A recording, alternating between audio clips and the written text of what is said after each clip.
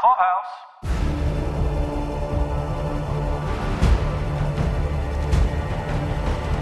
This is Caroline. This is Paul. And this is Mike. Welcome to Conversations with Eliza, the Next podcast, your unofficially official podcast for the new Fox sci-fi techno thriller, Next.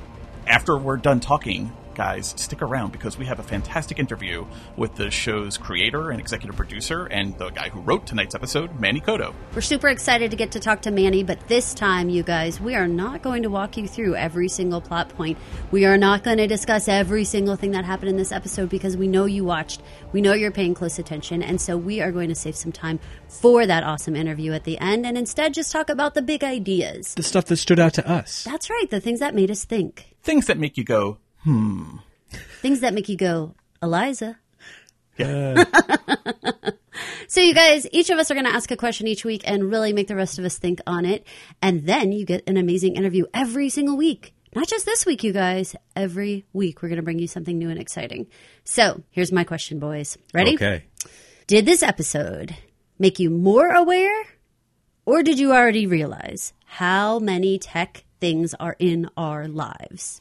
I would say, since I'm already talking, and that's how saying works, that this episode is timed with kind of a confluence of other influences and information happening around me that is making me very aware of technology and software and that kind of stuff, and the way that it impacts my life. In this episode, there were a number of things that were discussed. Some of them had some of that sci-fi TV show kind of, you're not supposed to pay attention to the fact that this probably doesn't work kind of stuff. Like, for instance, when Dr. Weiss says that he pulled all the microprocessors out of his car and then it worked great. No, your car would not work great anymore. Your car wouldn't work at all anymore if you did that. Did like that, and I didn't catch it the first time I watched this episode, but when I re-watched it, I did notice that the camera pans around and all of the fucking wires are pulled out. He's got like an external car battery in like the passenger well,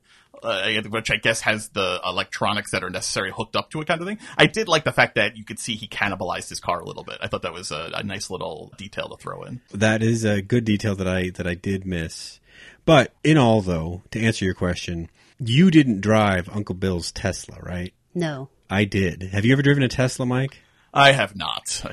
You get the impression that you're just influencing what the car does, but the car's ultimately going to decide what it's going to do. Yeah? When you're driving it.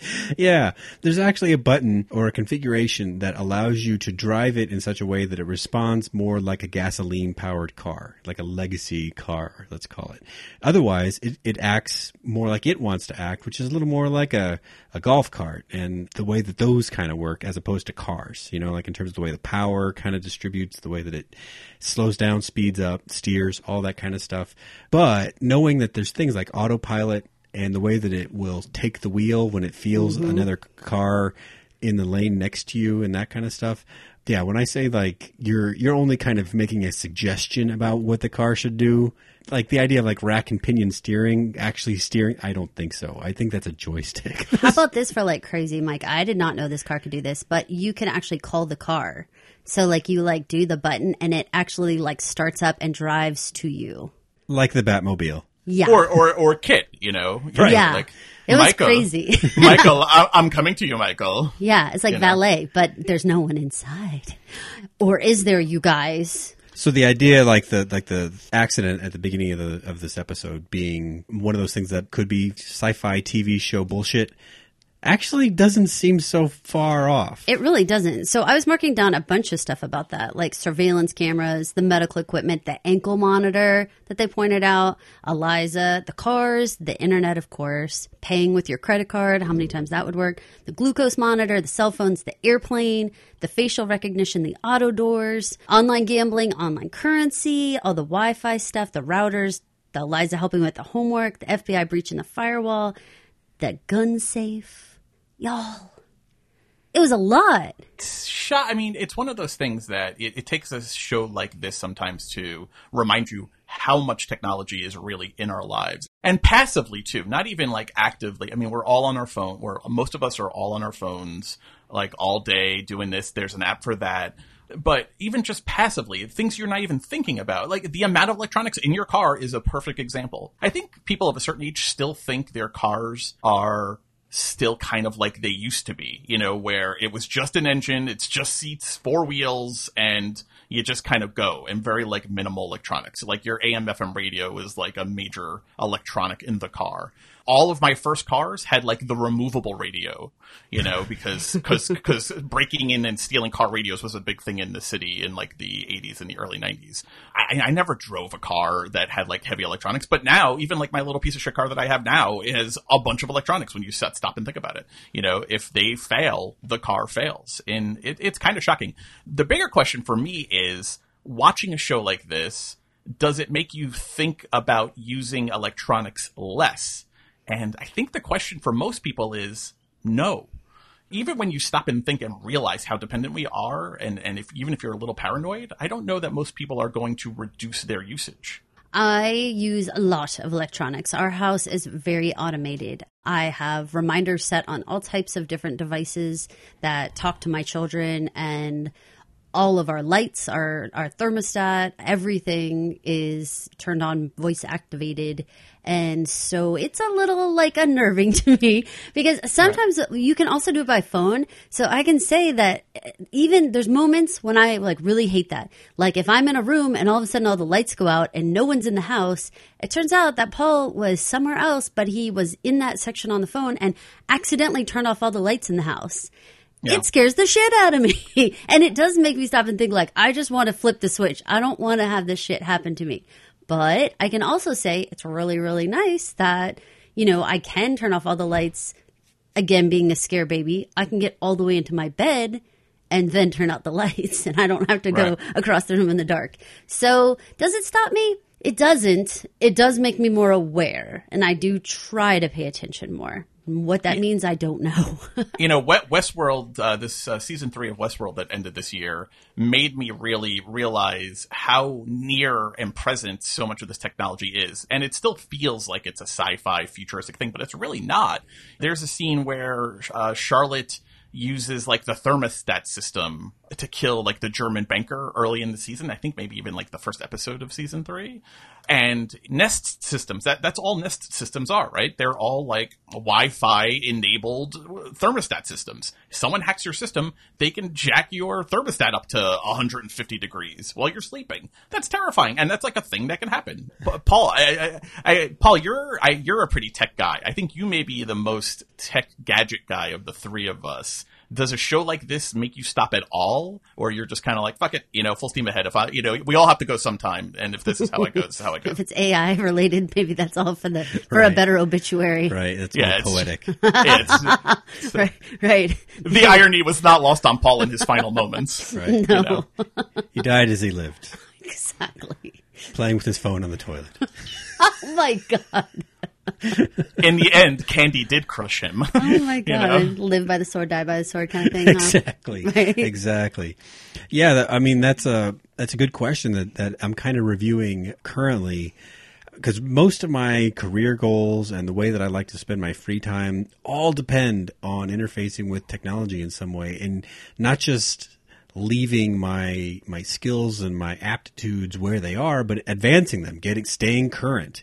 I have expressed to Caroline several times about, you know, the concept of aging and the way that we've seen our parents age. And it's like their affinity for technology cut off 30 years ago or something. And so the idea of them trying to deal with smartphones and stuff is laughable, because they're like nerds trying to sort it out. And picturing myself in that same position is nearly impossible, that I would fall so far out of step with technology that I would look like a doofus playing with whatever the new technology is. Right. I've already completely embraced the fact that I am going to be a doofus, because I will already holler out and be like, I don't know how to do this. She's gonna be a doofus, all right. I'm a complete baby about it, so I don't know anything. I want to keep up, but things keep changing, and I can't remember the password.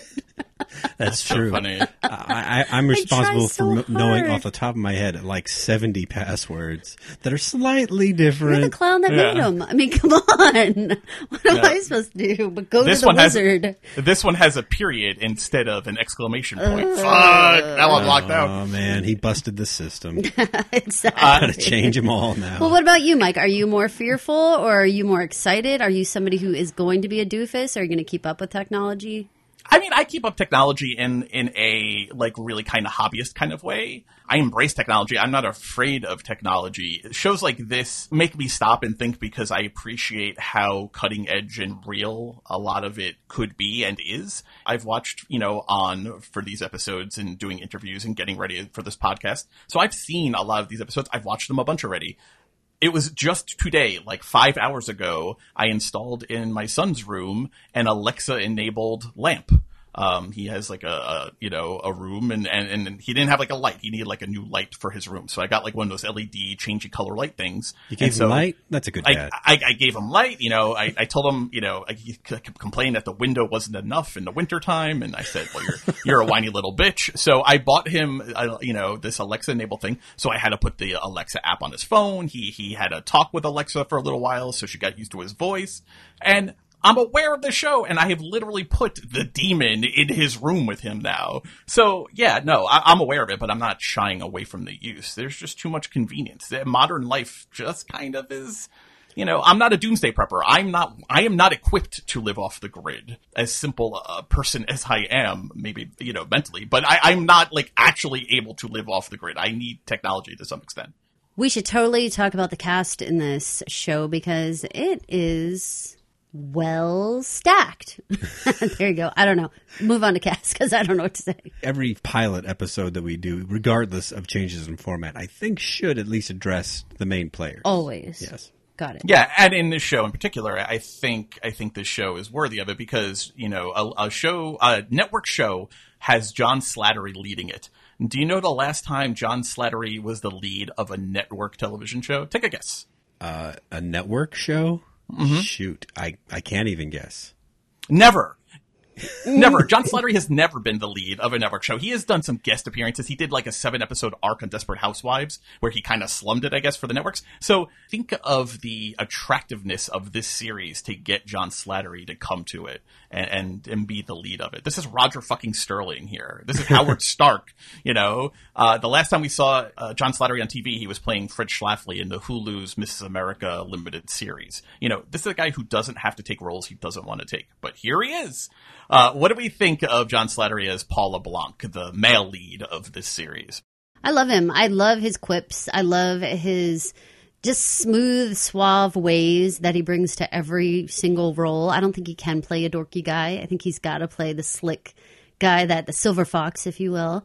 I love what he brings to all of his roles. And this one in particular, he's very believable that he is someone who would understand all of this tech and would be somebody who would have thought about all the ramifications. And I think he's killing it. He plays the rich guy really well, which, speaks to him having played the rich guy a few times of late. And I think this guy, Paul LeBlanc, is sort of that effortless coolness of Roger Sterling with that in the middle of the tech and kind of 2 steps ahead of thinking pattern of Howard Stark. So that's his previous rich guy CV adding up to this current role.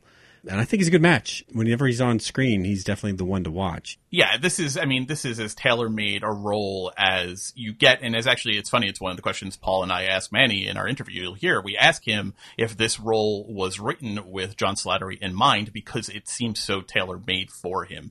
The sarcasm, the cool, rich air, where he's not obnoxious.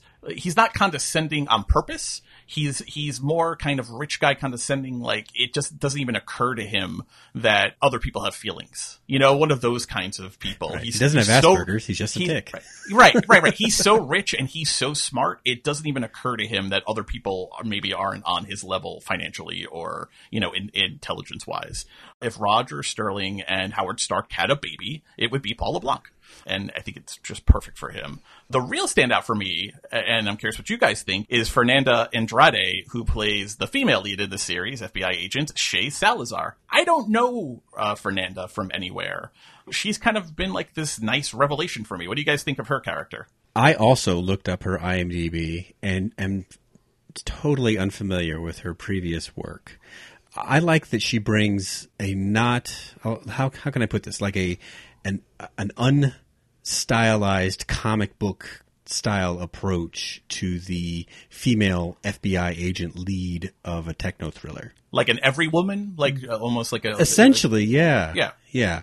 Because that show's been done. You know, there's a lot of material that's going to cross over with what I remember from watching Person of Interest in terms of AIs and people working against them, people working for them, that sort of stuff. But Person of Interest used that comic book style approach. The themes are similar, and even some of the plot points are similar, but the approach involved very stylish-looking people shooting guns most of the time. And what she brings is the opposite of that, which makes this show fresher than Person of Interest was. I agree that she brings a level of realism. Like, I can believe her as a mom. I can believe that the work that we've seen her do as an FBI agent seems high stakes, but at the same time not glamorous. Like you were saying, she's not all done up and you know, made to look like she just like stepped out of like a fashion show or something. She looks like someone going to work and doing hard things. And I appreciate that, because I think that women, you know, especially are often put into these roles and then they're just made into these caricatures, right? But this is somebody who you can really believe. And I appreciate her relationship with both her husband and her child that really seemed very grounded in reality. And I think a lot of people are going to relate to what she's going through throughout the show. But especially just in this first episode, I think that she seems genuine, and not just in the way that she looks, but if I had to use one word to describe her entire character, it'd be genuine. Also, like you were saying, the relationship with her kid and her husband, the relationship with Paul, at least in the pilot, doesn't have any forced sexual tension that you would get from other shows. Right. Yeah. The show is avoiding a lot of your classic TV tropes and movie tropes that you would get with a female character in this position. Even when a woman is intelligent, you know, and can hang with Paul LeBlanc level intelligence, they're almost always like, but now I'm going to go undercover as a prostitute, or, you know, my human trafficking case requires me to become a stripper, so now there's going to be some, like, you know, eye candy for 5 minutes as I, you know, dance on a pole, even though I've got a PhD. You know, it's one of those things where women aren't allowed to be just like normal career women and moms, and also smart and super competent at their job. And I like that the show is avoiding that trope. She is a mom. She's given her kids, you know, a kiss. She's playing with them in the morning, and then she goes to work. And she's, you know, a kick-ass FBI agent. She's leading a cyber crimes task force.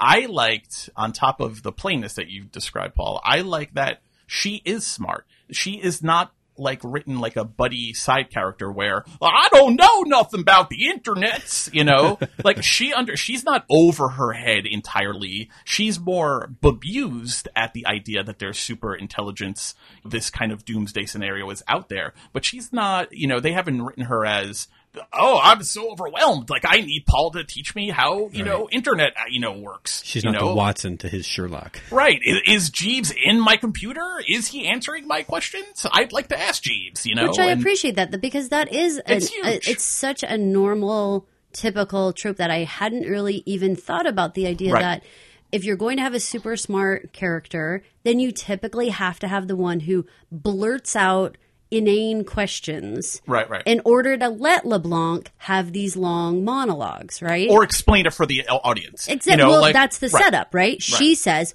I don't understand computers. And he's like, here's the history of the computer. And like totally gives the whole backstory for our benefit, but to the detriment of the sidekick character. They're assuming a base level intelligence. I mean, there is some lingo and terms thrown around in this episode where he's talking about the next level kind of super intelligence and human level intelligence. But there is a base level assumption where they don't explain to the audience via, you know, Shay, things that everyone basically understands or at least can catch up on. And she's leading a cybercrime task force for the FBI. There has to be a certain level of intelligence that this woman possesses, and I think the show writes her as such, which I really appreciate.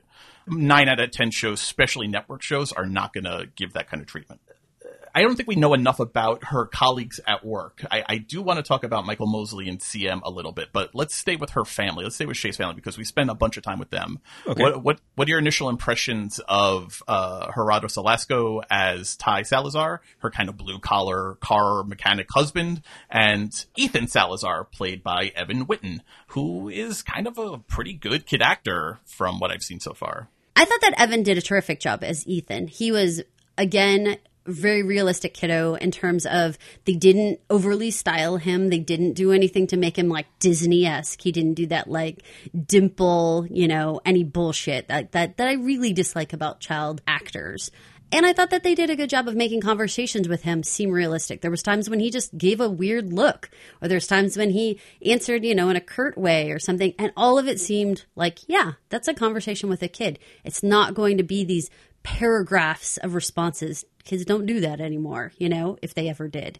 But I appreciated him. I thought he was great. And Gerardo, I am eager to learn more about his character. I think that having Ty be someone who is a lot more hands-on and they showed him using a little tech with the internet, but I noted real quick that really the excitement was to go to the scrapyard and, really just get your hands on things and dig up things rather than what most of us would do, which is scour the internet for the part, right? And get it delivered to the door. So I appreciated that they're already starting to kind of form his character as somebody who is doing things a little bit more old school. And I could see what they're doing. And I think that Gerardo himself is doing a great job of playing this role that is both a nurturing father to Ethan and a supportive husband, but also clearly has some questions about what's going on with LeBlanc. And I like that setup. Ty matches up well with Shay as a couple, just as like a wedding picture look kind of wise. But I'm getting a sense of their overall chemistry together. There seems to be a slight hesitation between the two that may be story related. We'll see. And the boy, Evan Ethan, like you guys mentioned, as kid actors go, he's doing a pretty good job. He's looking the part. He's saying his lines. He's not making the audience pull out and be like, well, that's what you get with kid actors, which you do get plenty of time. Yeah, not that overly cheeseball moments, Right. Where everything is over-exaggerated. Like, they're so mean to me at school, Daddy! There was none of that. He was just kind of licking his wounds, like kids his age would normal. do. Yeah, it's normal. Like boys his age especially would do, Yeah. Overall, though, with Ty, his affinity with the old tech, the fact that he drives about a 67 Mustang, and he's working on what I assume to be another Project Classic car of some sort. I have to wonder if that low-techness is going to come in handy. Makes me wonder about the scope of the show.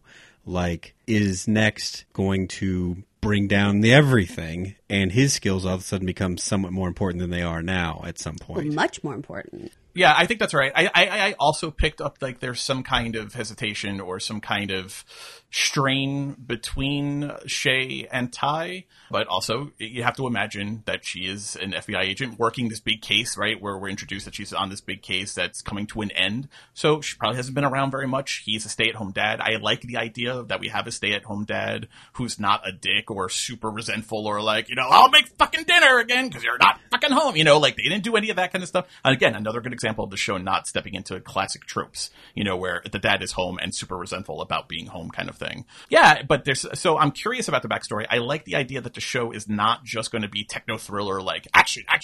It looks like there's going to be some family drama here. I mean, two of the co-executive producers, the guys who directed tonight's episode, Glenn Ficarra and John Requa, they're producers on This Is Us. So clearly there is a pedigree of drama and family storytelling behind the scenes here. So I'm happy about that. I think there is some good relationship stuff between Shay and Ty. I think between Paul and his brother Ted and Paul and his daughter Abby. And, there's lots of strained family stuff here. So I'm looking forward to the show kind of diving deeper into the personal side. So it's not just action.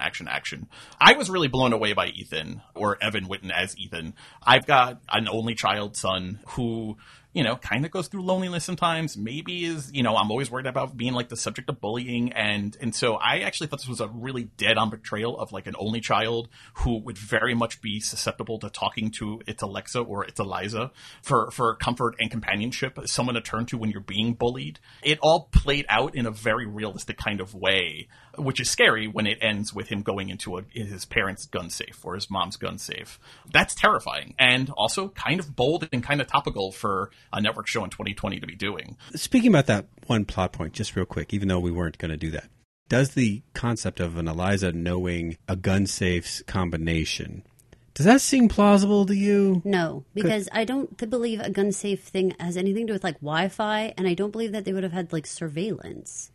Well, I think there are some next level gun safes that may be technologically tuned into your home system. That seems like a horrible idea. How would that be, or why? Well, Wouldn't it have to have a Wi-Fi situation?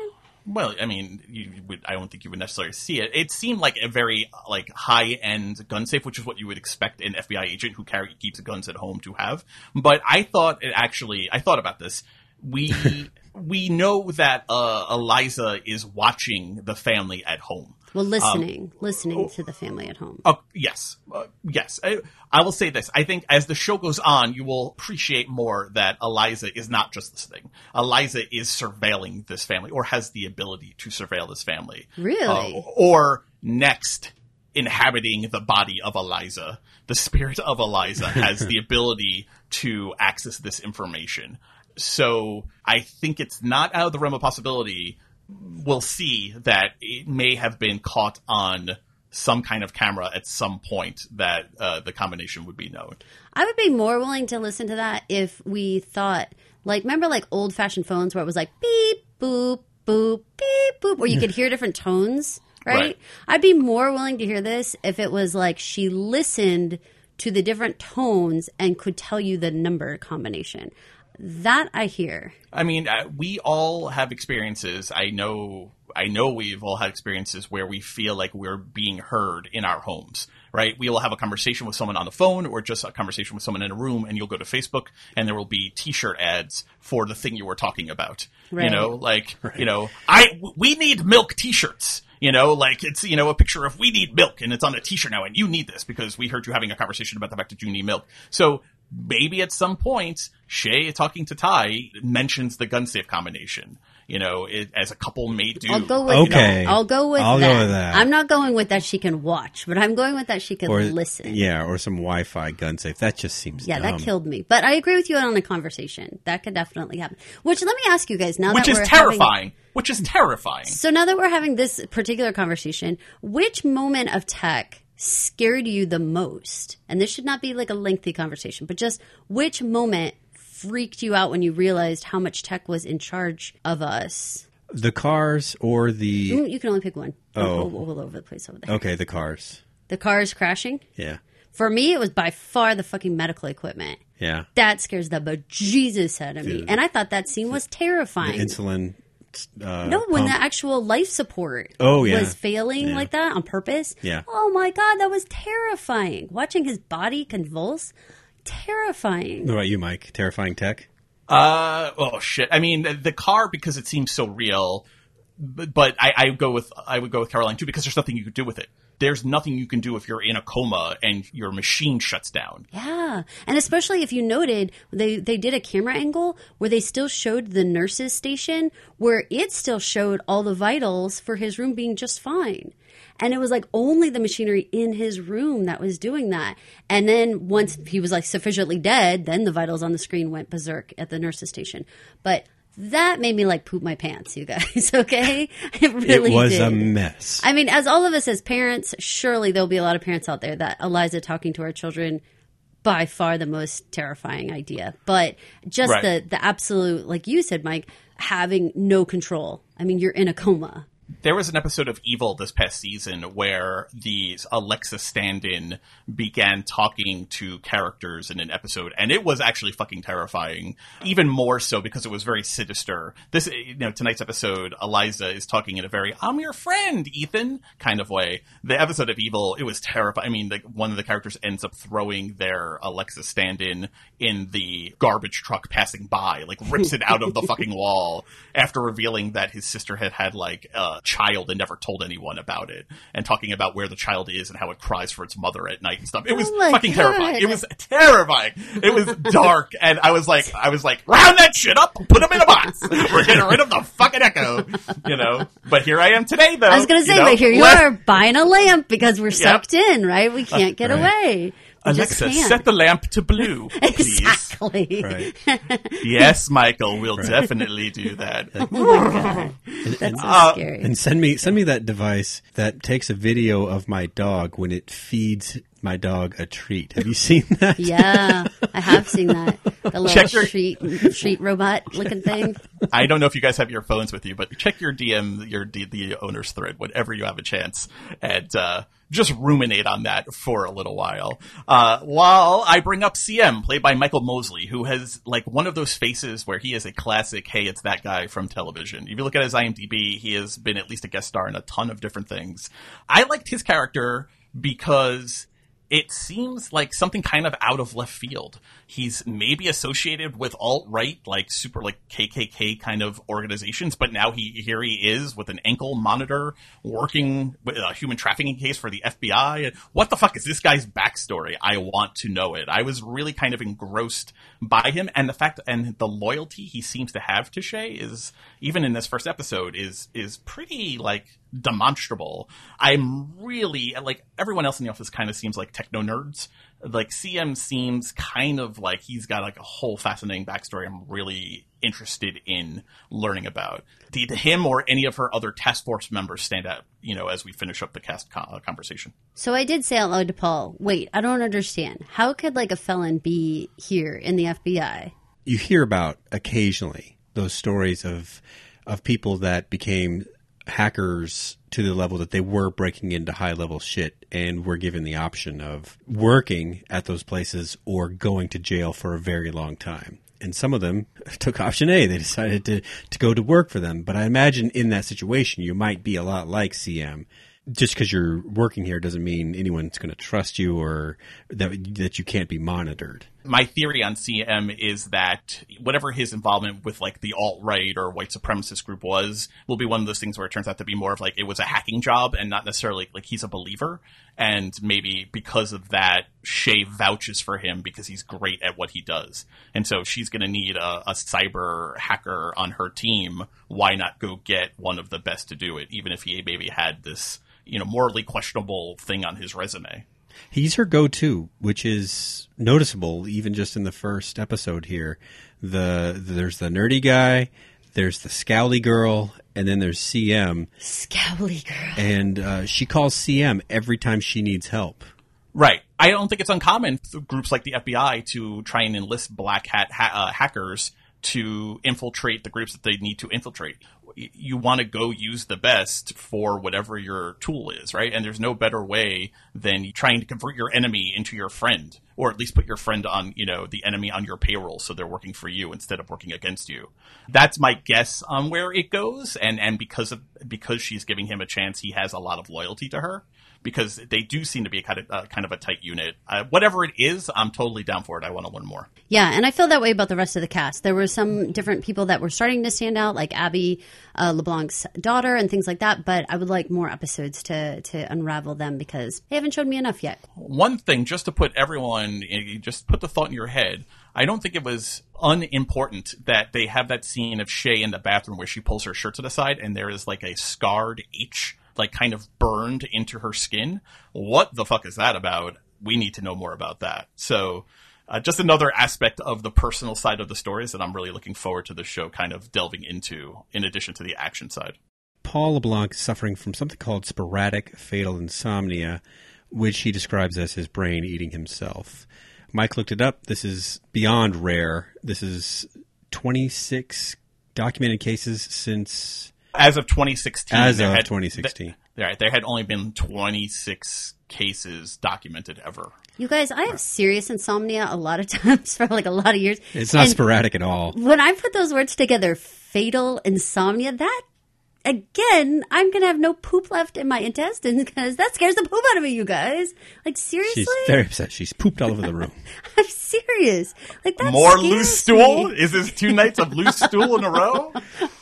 Oh Well, here's the terrifying thing about the sporadic. So the sporadic actually doesn't refer to the insomnia being sporadic. The sporadic refers to the fact that there's no predictable genetic marker for why you get it. So sporadic fatal insomnia is an offshoot variant of familial fatal insomnia, which is a genetic mutation that you have a 50-50 shot of getting from your parents. This version of the disease is an actual variant of a still very rare genetic mutation. So it's like a rare version of a rare disease.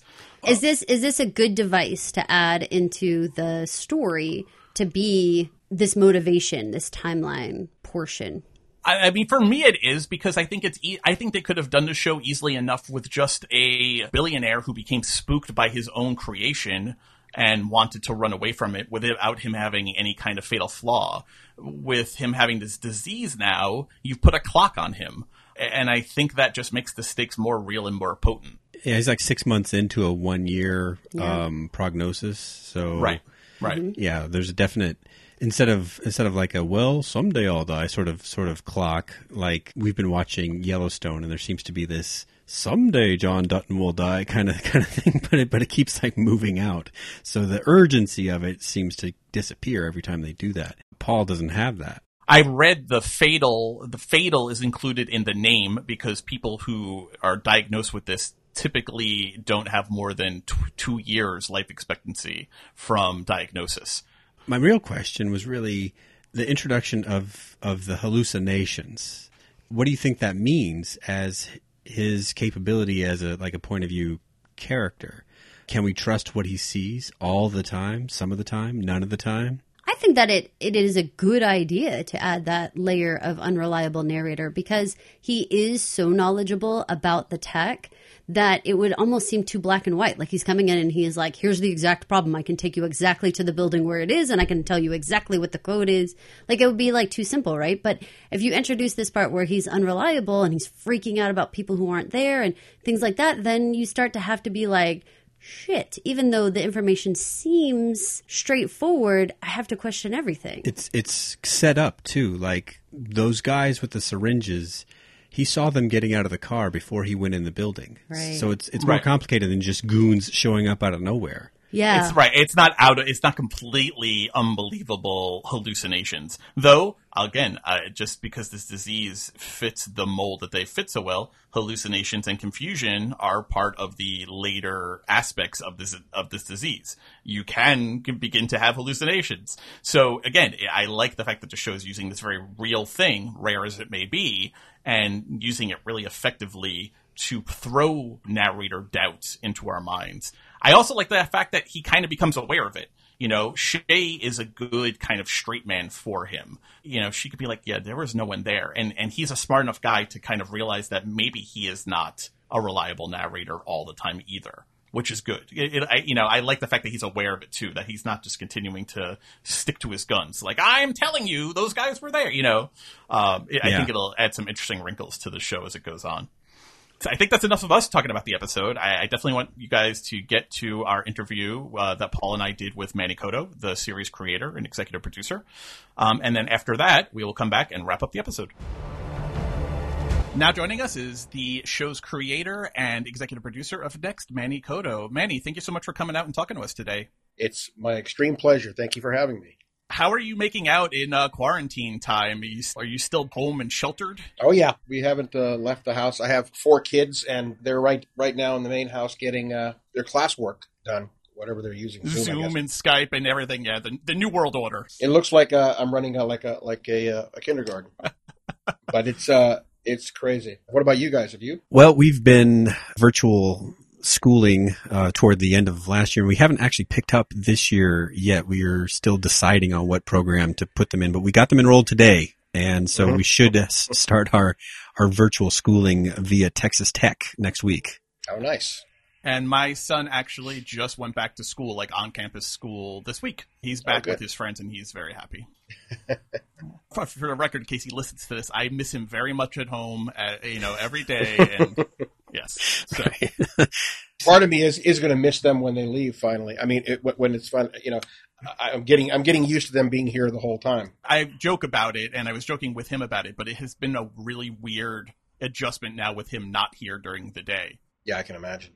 Just scheduling it, just going back and forth to school, like actually having to get in the car and put on pants and go take him somewhere. Yeah. It's been a whole thing. So pants. It's mostly the pants thing, isn't it? That's what's really getting me. It is. God, if I had a robe that was long enough, my kingdom for a long robe. Anyway, but we're not here to talk about me and my wardrobe. Let's talk about Next, and the best place to start is the beginning. How did you come up for this idea for Next? Talk to us about the origin of the show. Well, speaking of my kids, it really started when, I have 4 kids, and they're all under the age of 11, and I have, I think, 4 Alexas in the house. One in a bunch of the rooms. And it's just, they've accumulated over the years because my kids love them. And one morning, my son was tired, on his way to school. And I said, "What's the matter?" And he said, "Well, Alexa started talking to me in the middle of the night." That's not troubling. That's not troubling at all. Started talking by itself.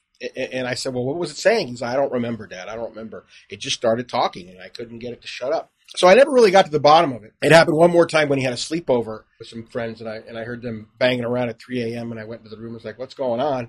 And they said, "Alexa woke us up." So Alexis in our house, had a mind of her own every now and then. But it got me thinking because, that scenario reminded me a lot of a classic ghost story trope, if you will, of, the mom is walking by the room and hears the daughter talking to somebody and opens the door and says, "Who are you talking to?" "Oh, the little old lady who visits me every night before I go to bed." It just struck me in that way.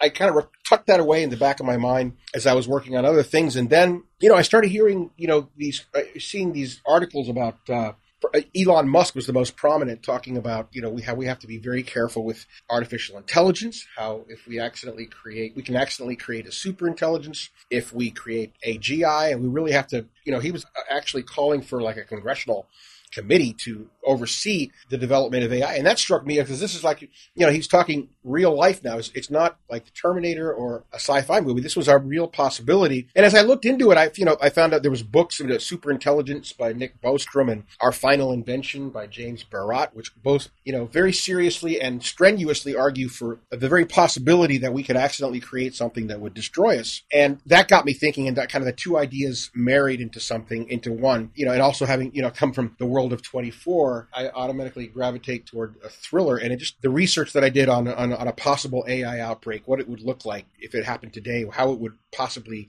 really unfold, really kind of resembled a thriller because it would happen fast. From that point on, the idea just slowly mutated, taking all those ideas I've been mulling, and they ultimately became Next. It's funny you mentioned thrillers. Thrillers involve high stakes and a short clock. Exactly. The stakes are semi-familiar with a rogue AI that's busting out of their human-imposed shackles. But the clock for Next, I find pretty unique. It's the one guy that stands any chance of stopping the super intelligent AI is actually losing his mental capacity to do so. Exactly. So as a fan of this genre, that actually is kind of what appeals to me the most, as that's my personal biggest fear of growing old. Yeah. So where did the idea to build in Paul's clock come from? I was thinking, wouldn't it be interesting if the person, you basically encapsulated. I said, wouldn't it be interesting if the person who was responsible for, getting a grip on this thing was going the opposite direction. The AI is increasing in intelligence and becoming more and more, lucid and dangerous, where our hero is becoming less lucid and less in control and reverting. And so they were both going basically in two different paths. And then I looked into, this very strange syndrome or disease, if you call it, of people who can't sleep. It's a genetic disorder, I believe, of the brain that does, basically your brain can't sleep. And so your brain deteriorates. It's very rare and happens in families and what have you. So I just thought, that idea just thematically linked very interestingly to what Next is. And also, by the way, it created an interesting scenario where, you could argue plausibly that Paul LeBlanc is crazy when he's talking about the AI. Right. Yeah. One of the things I wanted to do with this is that, in many AI breakout scenarios, it's like these AIs, there's very little question about what they're doing and that they exist and that they're out there and that things are going bad. One of the things I read about a lot in these research papers about AI, about an AI hard takeoff, is that an AI that arose today or tomorrow one of the first things it would probably do is play dead or play dumb, because it would be smart enough to understand that we would be afraid of it and would want to turn it off. So that right there created a scenario whereby the AI is functioning in such a way that it doesn't want to be discovered. So it operates clandestinely. It doesn't, launch nukes. It doesn't do, giant grand gestures.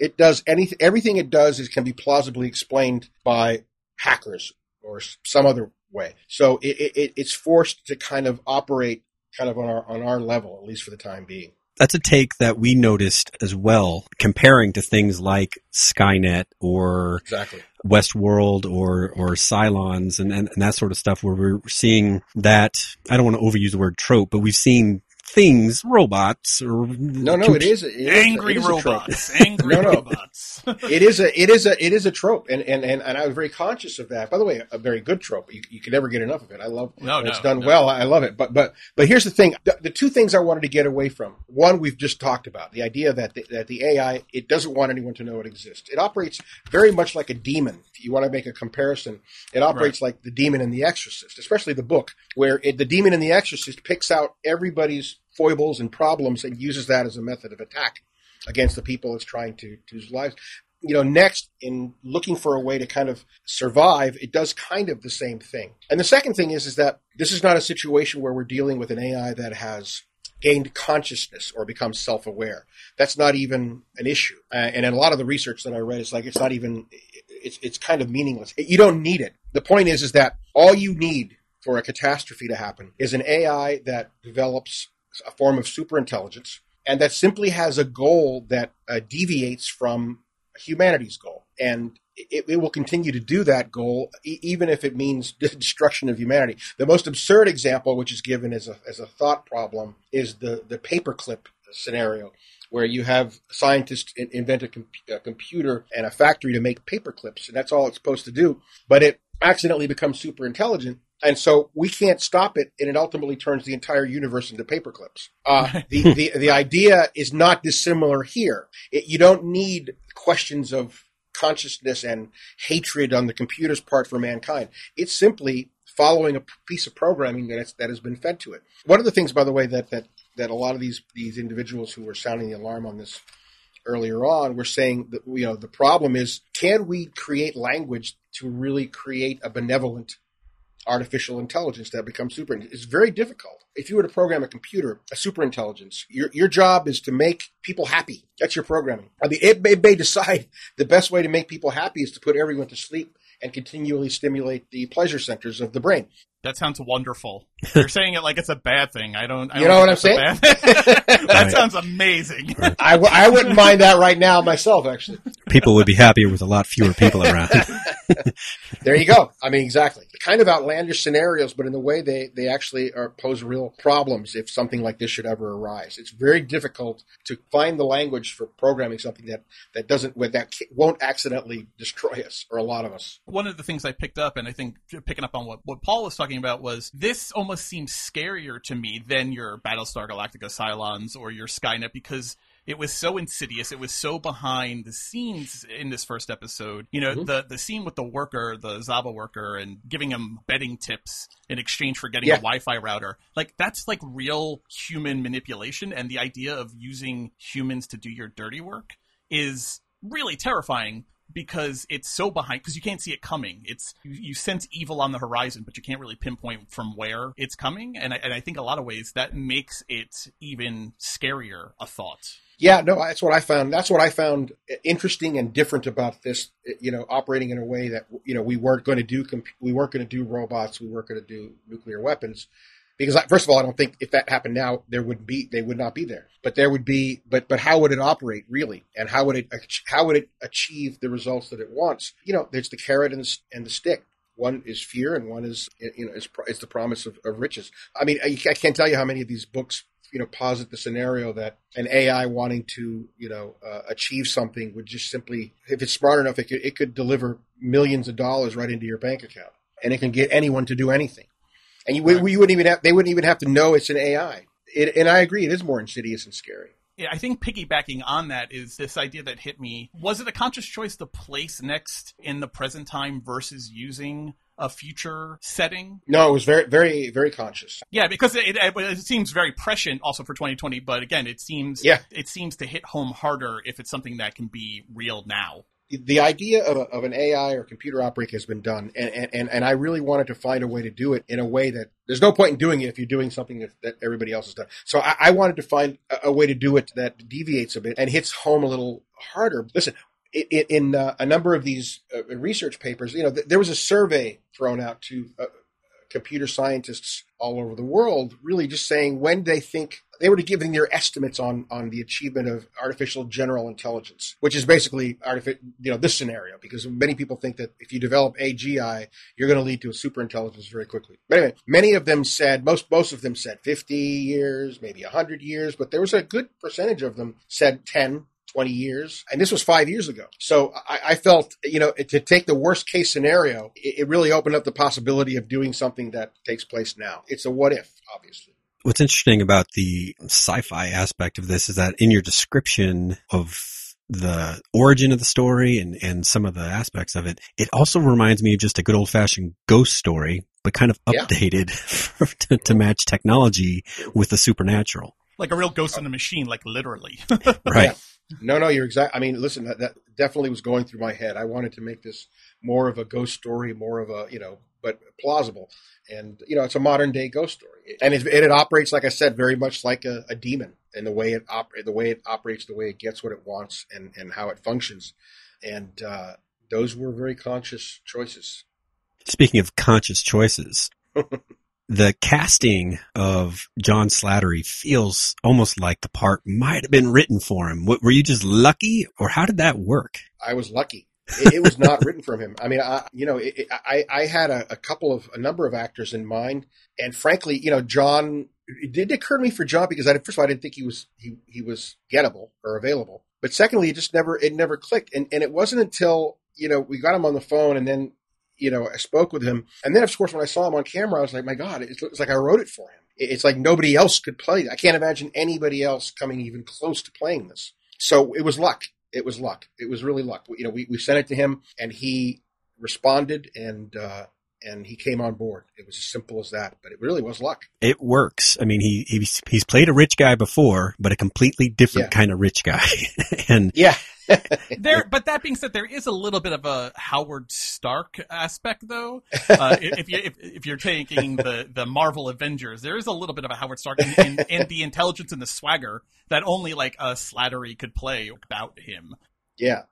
He hasn't been on a regular network show going back to like Desperate Housewives in like 2007, and then it was only recurring. Can you talk a little bit about how casting and the back and forth with getting him on the show? Did he kind of jump at it, or if you can talk about it, that's fine. Well, I can't. But I don't know if he jumped at it, but it was very simple. I mean, we sent him the script and he liked it, and we had a conversation about what the series was going to be and how we envisioned.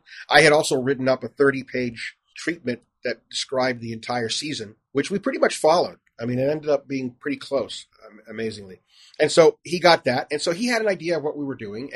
But we got on the phone with him, and he was, and we had a great conversation. And he really liked John and Glenn, who are directors and, who did This Is Us. And they sparked really well with John. And it really wasn't much more than that, a conversation. And then John gave his thoughts. He's very good with story and very good with his character. He has opinions, and they sharpened it considerably throughout the season, I might add. And so it was really more of a partnership. And he not only made the show better with his performance, but just with his creative input as well. So it was very fortuitous to have gotten him. You brought up before Elon Musk, and obviously tonight's episode starts with that. With artificial intelligence, we're summoning the demon. Seeing Elon Musk's name and getting a feel for the Paul LeBlanc character, it made me think, was there anyone in particular that you were thinking of when you were crafting Paul LeBlanc, or is he just kind of an amalgam for the story? Frankly, in my head, I had Elon Musk and Steve Jobs. I kind of had, the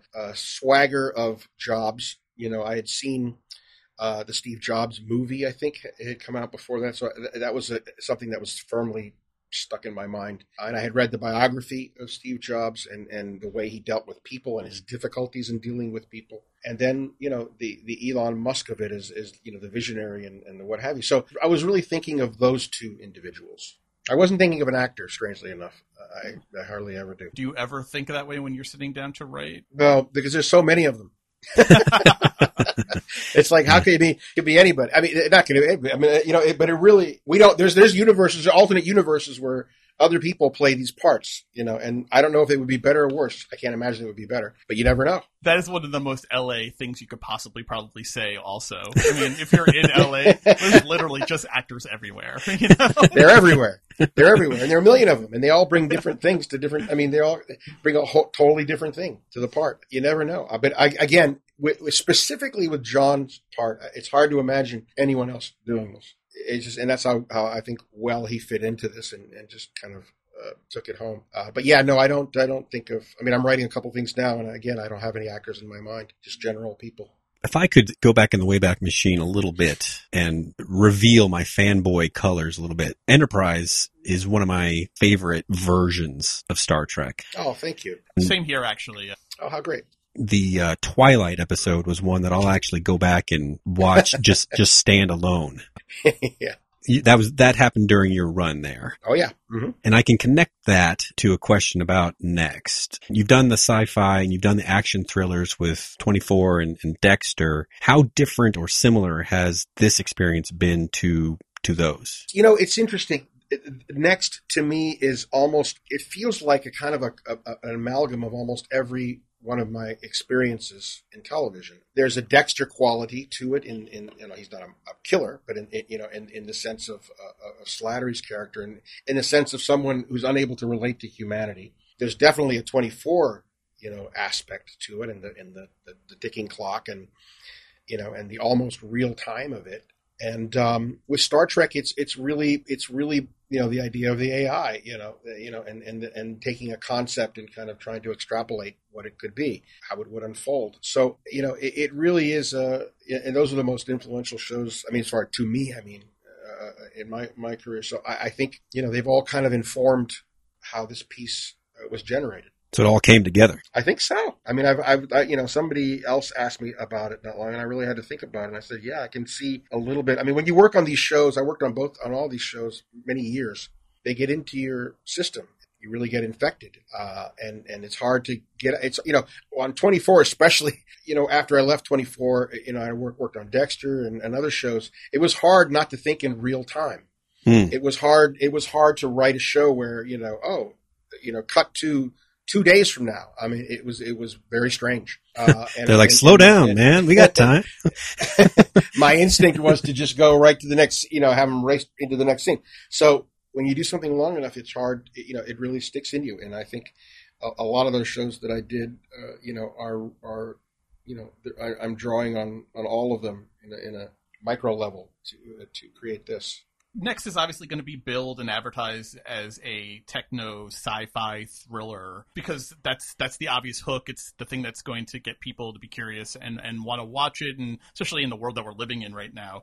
But tonight's first episode really laid the groundwork for a lot of personal stories, a lot of family drama. Everyone seems to have some kind of secret or some kind of dark past. And not only Paul and Ted as brothers who are on the outs, but, Shay and her family life and her husband and her kid talking to Liza. As a writer, how do you balance the story allocation between the tech and the action on one side and then the character development and the family drama aspects on the other?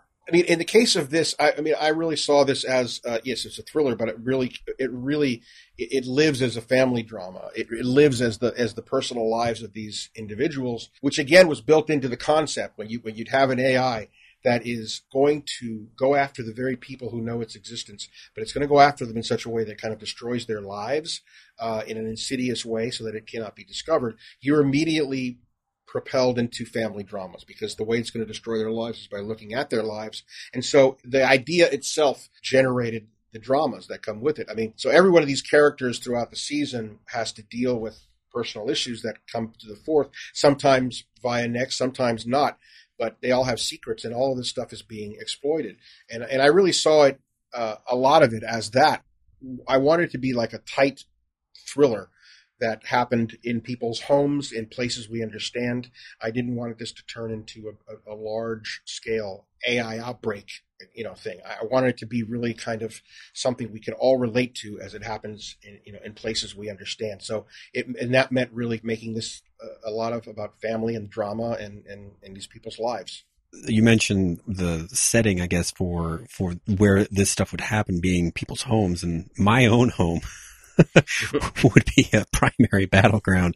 I've got several Alexas. I've got the video doorbell. I've got many light switches and things programmed to work just because I want my voice to be the. Manny knows he's been hacked into your system for weeks at this point, Paul. He's been watching you. I've been recording and watching everything.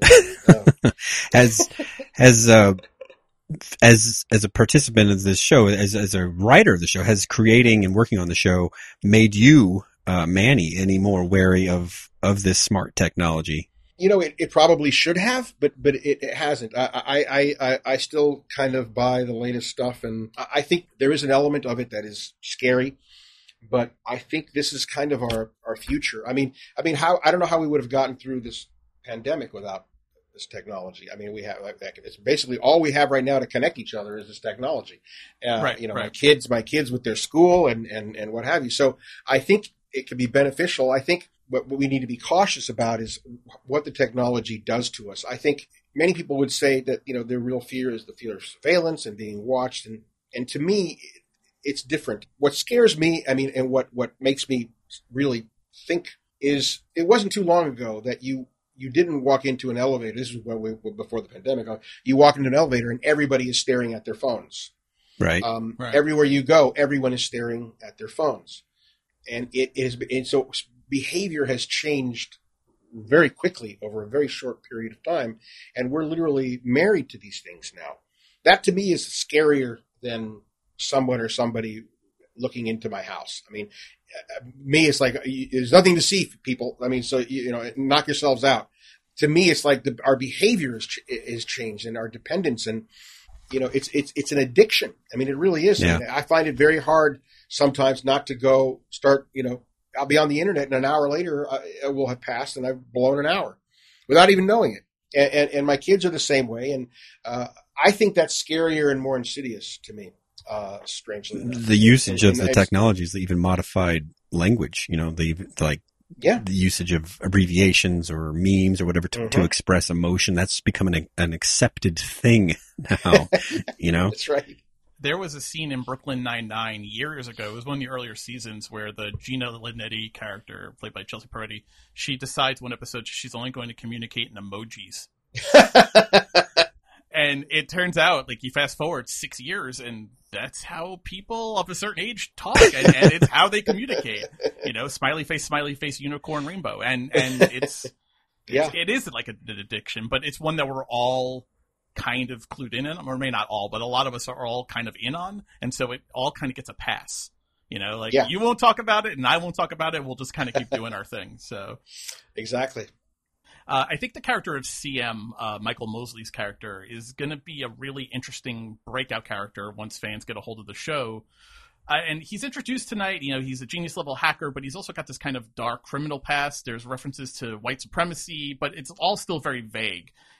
Are we going to learn more about him as the season goes on? Because he's a really interesting kind of take on, like, the genius scoundrel character. Mm-hmm. Oh, very much so. Yeah, I'm glad you like his character, because I do too. It's one that I was particularly interested in, and the idea that this AI will be able to plumb our dark secrets. I mean, what darker secret than to have been involved with a group that espouses white supremacy. And so his past will factor very, very big, here my language is very huge in the season, and really runs through the entire season. And first of all, he's such a fantastic actor.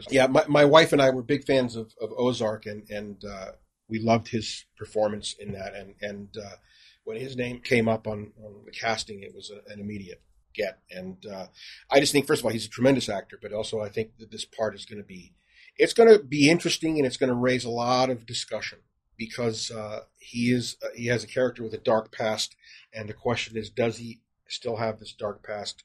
Should he be forgiven? Should he not be forgiven? Has he changed? Can you change? All that stuff is posited, and it's done in the context of what happens during the season. Sort of addressing the cancel culture question that keeps popping up. Yeah, that, but it goes even more. I mean, because next actually physically tries to cancel, everybody. So it's we've got bigger cancellations to worry about. Exactly. But of all the scenes, though, the one that really, really made the skin crawl, I mean, the scene where the car takes over the driving and T-bones the character at the beginning. Right. But I think Ty coming in and seeing his son clearly having had some kind of abnormal conversation. I just realized that's Dr. Phlox. That's right. Sorry to interrupt. I always try to get all of it, all the Enterprise cast in whatever I can. Oh, I was trying to get Linda Park, but she wasn't available. I always look immediately, and I love John. Dr. Phlox. Nice. You can never have enough blowfish Dr. Phlox fish. So. So the scene where where the son is clearly having a conversation with Eliza, and and they all shush up when Ty enters the room and when the dad enters the room, definitely made my skin crawl. And hearing your story about how the show kind of came about, I mean, that seems to be kind of lifted right out of real life. Definitely. It comes up with my son all the time of, do you really know what they're doing on their phones or who they're connecting with? I mean, you can track it, you can try, but you don't know when your kid's going to be plotting against you with your Alexa. So, yeah, or who's on the other line? I mean, who's on the other line? Yeah, who's on the other line? Yeah, for sure. Exactly. Well, I broke your train of thought with the Dr. Phlox interjection. I'm just thinking. I'm just reliving Enterprise in my head. So, man, where's Porthos? Is Porthos okay? Do you have Porthos? He can't still be alive, can he? I know he can't be. No, I imagine not. There was a few of them, I think. Oh, really? Yeah, I don't think there was. Yeah, he was. We're Manny. We're also we're launching an Enterprise podcast now, and you're gonna come on it with us. And I will. It's fun. What I liked about that show so much was this concept that we clearly really don't belong out in space just yet, but we're going anyway. Yeah. It's the most human emotion you possibly can tap into. Yeah. I shouldn't do this, but I'm going to do it anyway. Cowboy Up. It's a space Western.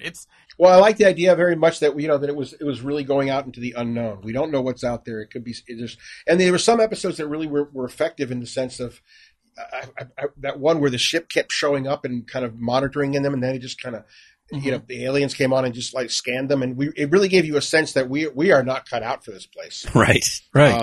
Silent Visitor or whatever it was. Anyway, it was one of the early ones, but it was very, very creepy, and I love that stuff.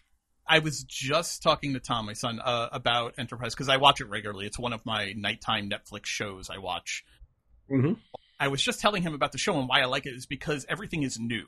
I watch a lot of Star Trek, and in the 23rd, 24th century, there's already the Prime Directive already exists. All these rules already exist. Enterprise was you getting to see it done the first time, which I found so refreshing. It was such an interesting take on all these other Star Trek things that we know about. That was fun. It was a lot of fun. I missed that show. It was fun to work on. Also, there's a fantastic prequel in my head about the Xindi, which I can't believe no one has exploited. But I mean, the Xindi are fascinating. Come on, let's do a prequel. Let's bring the Avians back, and let's go get our Xindi prequel on. I don't know. That's a good idea. That was a really cool idea on Brandon's part. So yeah, that's interesting. Man, it never even occurred to me, but yeah, I can see it. Yeah, I mean, especially, they're all in on it now. CBS, if you're listening to this, give me a call. Maddie, thank you so much for joining us tonight on the podcast and talking about the show. I hope we can have you back again as the season goes on. I would love to. Thank you so much for having me, and it's been a great pleasure. Thank you. A big thank you to Manny Coto for spending so much time with us and chatting with us about the show. You can tell, I think, that he's super psyched about this topic. I think he had some great stories about how he was inspired to create the show. It was just a fun interview. He was actually a pretty down to earth guy. What did you think, Paul? Did you enjoy talking to Enterprise with him? Definitely. You get to find out something special, something new that you didn't know about, something that you treasure after years of kind of thinking about it. It's in its place, but then you get something new, and it's really nice. And that's what we got with Manny today. Not just new stuff with Next, but a little bit of Enterprise goodness too. Before we say goodbye, I just want to have one quick conversation about Elon Musk, only because his quote began the episode. It was an interesting discussion given how much Tesla and Musk's other companies are involved in AI technology. And he has been an outspoken promoter of regulating AI out of fear for the exact thing that we're seeing play out in Next. So I just want to read you a couple quotes, and I want to get your take on if Elon Musk is telling us this and is using these words, should we actually be worried about superintelligence? The quote that began the episode, "With artificial intelligence, we are summoning the demon," is an actual Elon Musk quote. It was from a 2014 talk he gave at the MIT Aeronautics and Astronautics Department Centennial Symposium, which is a mouthful in itself. The next sentence after that quote is, "In all those stories where the guys with the pentagram and the holy water, it's like, yeah, he's sure he could control the demon. It didn't work out, though." Yeah. So, and then fast forward, he's at South by Southwest at the tech conference there in 2018. He says, "The biggest issue I see with so-called AI experts is that they think they know more than they do, and that they think they're smarter than they actually are. This tends to plague smart people. They define themselves by their intelligence, and they don't like the idea that a machine could be way smarter than them, so they discount the idea, which is fundamentally flawed." In that same talk, he says, "AI is much greater a danger than nuclear warheads by a lot, and nobody would suggest that we allow anyone to build nuclear warheads if they want. And mark my words, AI is far more dangerous than nukes. Far. So why do we have no regulatory oversight? This is insane." He's not talking about narrow AI, the way he calls it, self-driving cars, or narrow things like Alexa turning on the lights in your house. He's not talking about that. He's talking about working towards general computer intelligence. What we're talking about here, super intelligence or human level intelligence. It's fascinating that this guy is so worried about this. The point of all these talks is that these need to be regulated. And he says often, he's like, listen, I am not a regulation guy. I never want to be regulated. But this is an area where we need to be regulated, either on a national or an international level. AI research on the superintelligence level needs to be regulated, because one day we're going to find ourselves out of control. Like, we will be overtaken. Is that a real thing? Because he is decried. He has a lot of critics in the AI community. AI researchers do not like these comments. There were so many articles I looked up that people are like, he's full of shit. He doesn't know what he's talking about. But, I kind of feel like he kind of does know what he's talking about. And I think people who are in AI research have a vested interest to call him a crazy fearmongerer. Like Zuckerberg, Facebook's Zuckerberg, called him a fearmongerer for these kinds of comments. Well, I'm more inclined to believe Elon Musk than Mark Zuckerberg. I don't know. Listening to that, Caroline, what's your take? Should we be more worried if someone like Elon Musk is telling us we should be worried? Yeah, absolutely. I think that he is an established, intelligent person who has a very good track record of thinking ahead, basically being innovative in the way that he is looking at the next steps in our world. And one of the things that made me pause was thinking about the idea of regulation, and the reason why we can regulate things like nukes is because they require certain materials that in theory could be controlled, right? Because they're rare. Uranium. Yeah, I'm going back to the future with my plutonium. Yeah. Okay, but when it comes to coding and things like that, I don't know that you can put the genie back in the bottle. I mean, you're teaching children how to code. I don't know that there's certain materials that are so rare that a person who is driven to do this and had the intelligence to do it couldn't create whatever they wanted beyond anything that could be regulated. So As much as I agree that I think it would be a great idea, I think it's the demon that you summon. Like, I don't know that you can, like, it would be like him saying we should regulate demons. Like, how are you going to regulate the demon, you know? Like, because we can't stop a kid with a Ouija board. If it's the good demons like and the bad demons. Yeah, I mean, if it's like that, a Ouija board's available in every store, and so is a computer, and so are coding classes. And, you know, how do you stop it? So I think it's a good point. I think that it's probably too late. The show does a good job, especially at the end, of the Pandora's box imagery that they're using. It's, you know, it wasn't lost to me that they referred to it being trapped in the box. Oh, it's not trapped in the box anymore. It's out of the box. Yeah, that's you know, the Pandora's box, you know, is very present here. What do you think, Paul? Is it too late for us already? I think Caroline's point about the availability of materials and all that is probably dead on, in that even with that, worldwide, we still struggle to really feel like we know for sure who has what. Right. Nukes wise, right. Right. And that we can see with, hopefully, satellite and stuff like that, right? Right, and it's often after someone has detonated it, like a test.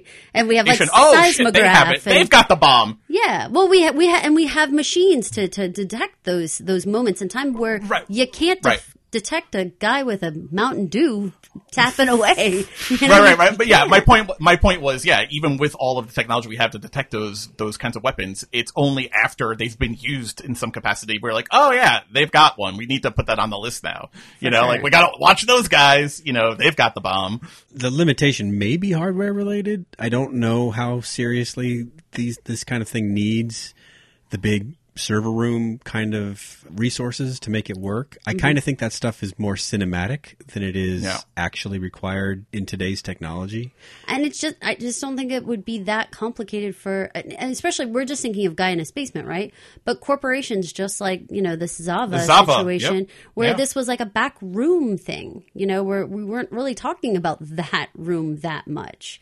You know, so those people would certainly have the access to the materials. Well, I mean, for fans of Next, if you enjoyed this first episode, I think definitely hold on to your butts, because the idea of who is looking into this technology and maybe trying to exploit it beyond the guy in the basement or companies like Zava may get addressed in future episodes. So, I think the show is talking about really timely things in 2020. Even if we can't do anything about it, we probably could all benefit from being a little bit more informed about it. Being aware. I think that's a huge part. Be aware what AI and what machines around us, for all of the convenience, what does that also bring into our lives? We should just be aware. And on that note, this is Caroline. This is Paul. And this is Mike. Thank you for listening to Conversations with Eliza, the Next podcast. Don't forget to subscribe, rate, and review 5 stars, people. All of our podcasts at Apple Podcasts or wherever you listen to podcasts. Thanks for listening. On your Alexa. Yeah, right. Yeah. Now available on Amazon Music. Yes. Thank you for listening. This has been an original Pod Clubhouse production. Pod Clubhouse is a podcast network dedicated to encouraging collaboration among podcasters and friends to bring a fresh voice and diverse perspective on a wide array of content. Please visit and leave a comment for us at podclubhouse.com. Rate, review, and subscribe to our podcast feeds on Apple Podcasts. Follow us on Twitter, Instagram, and Facebook. You can find us at Pod Clubhouse. Our DMs are always open, and we'd love to hear from you. Pod Clubhouse.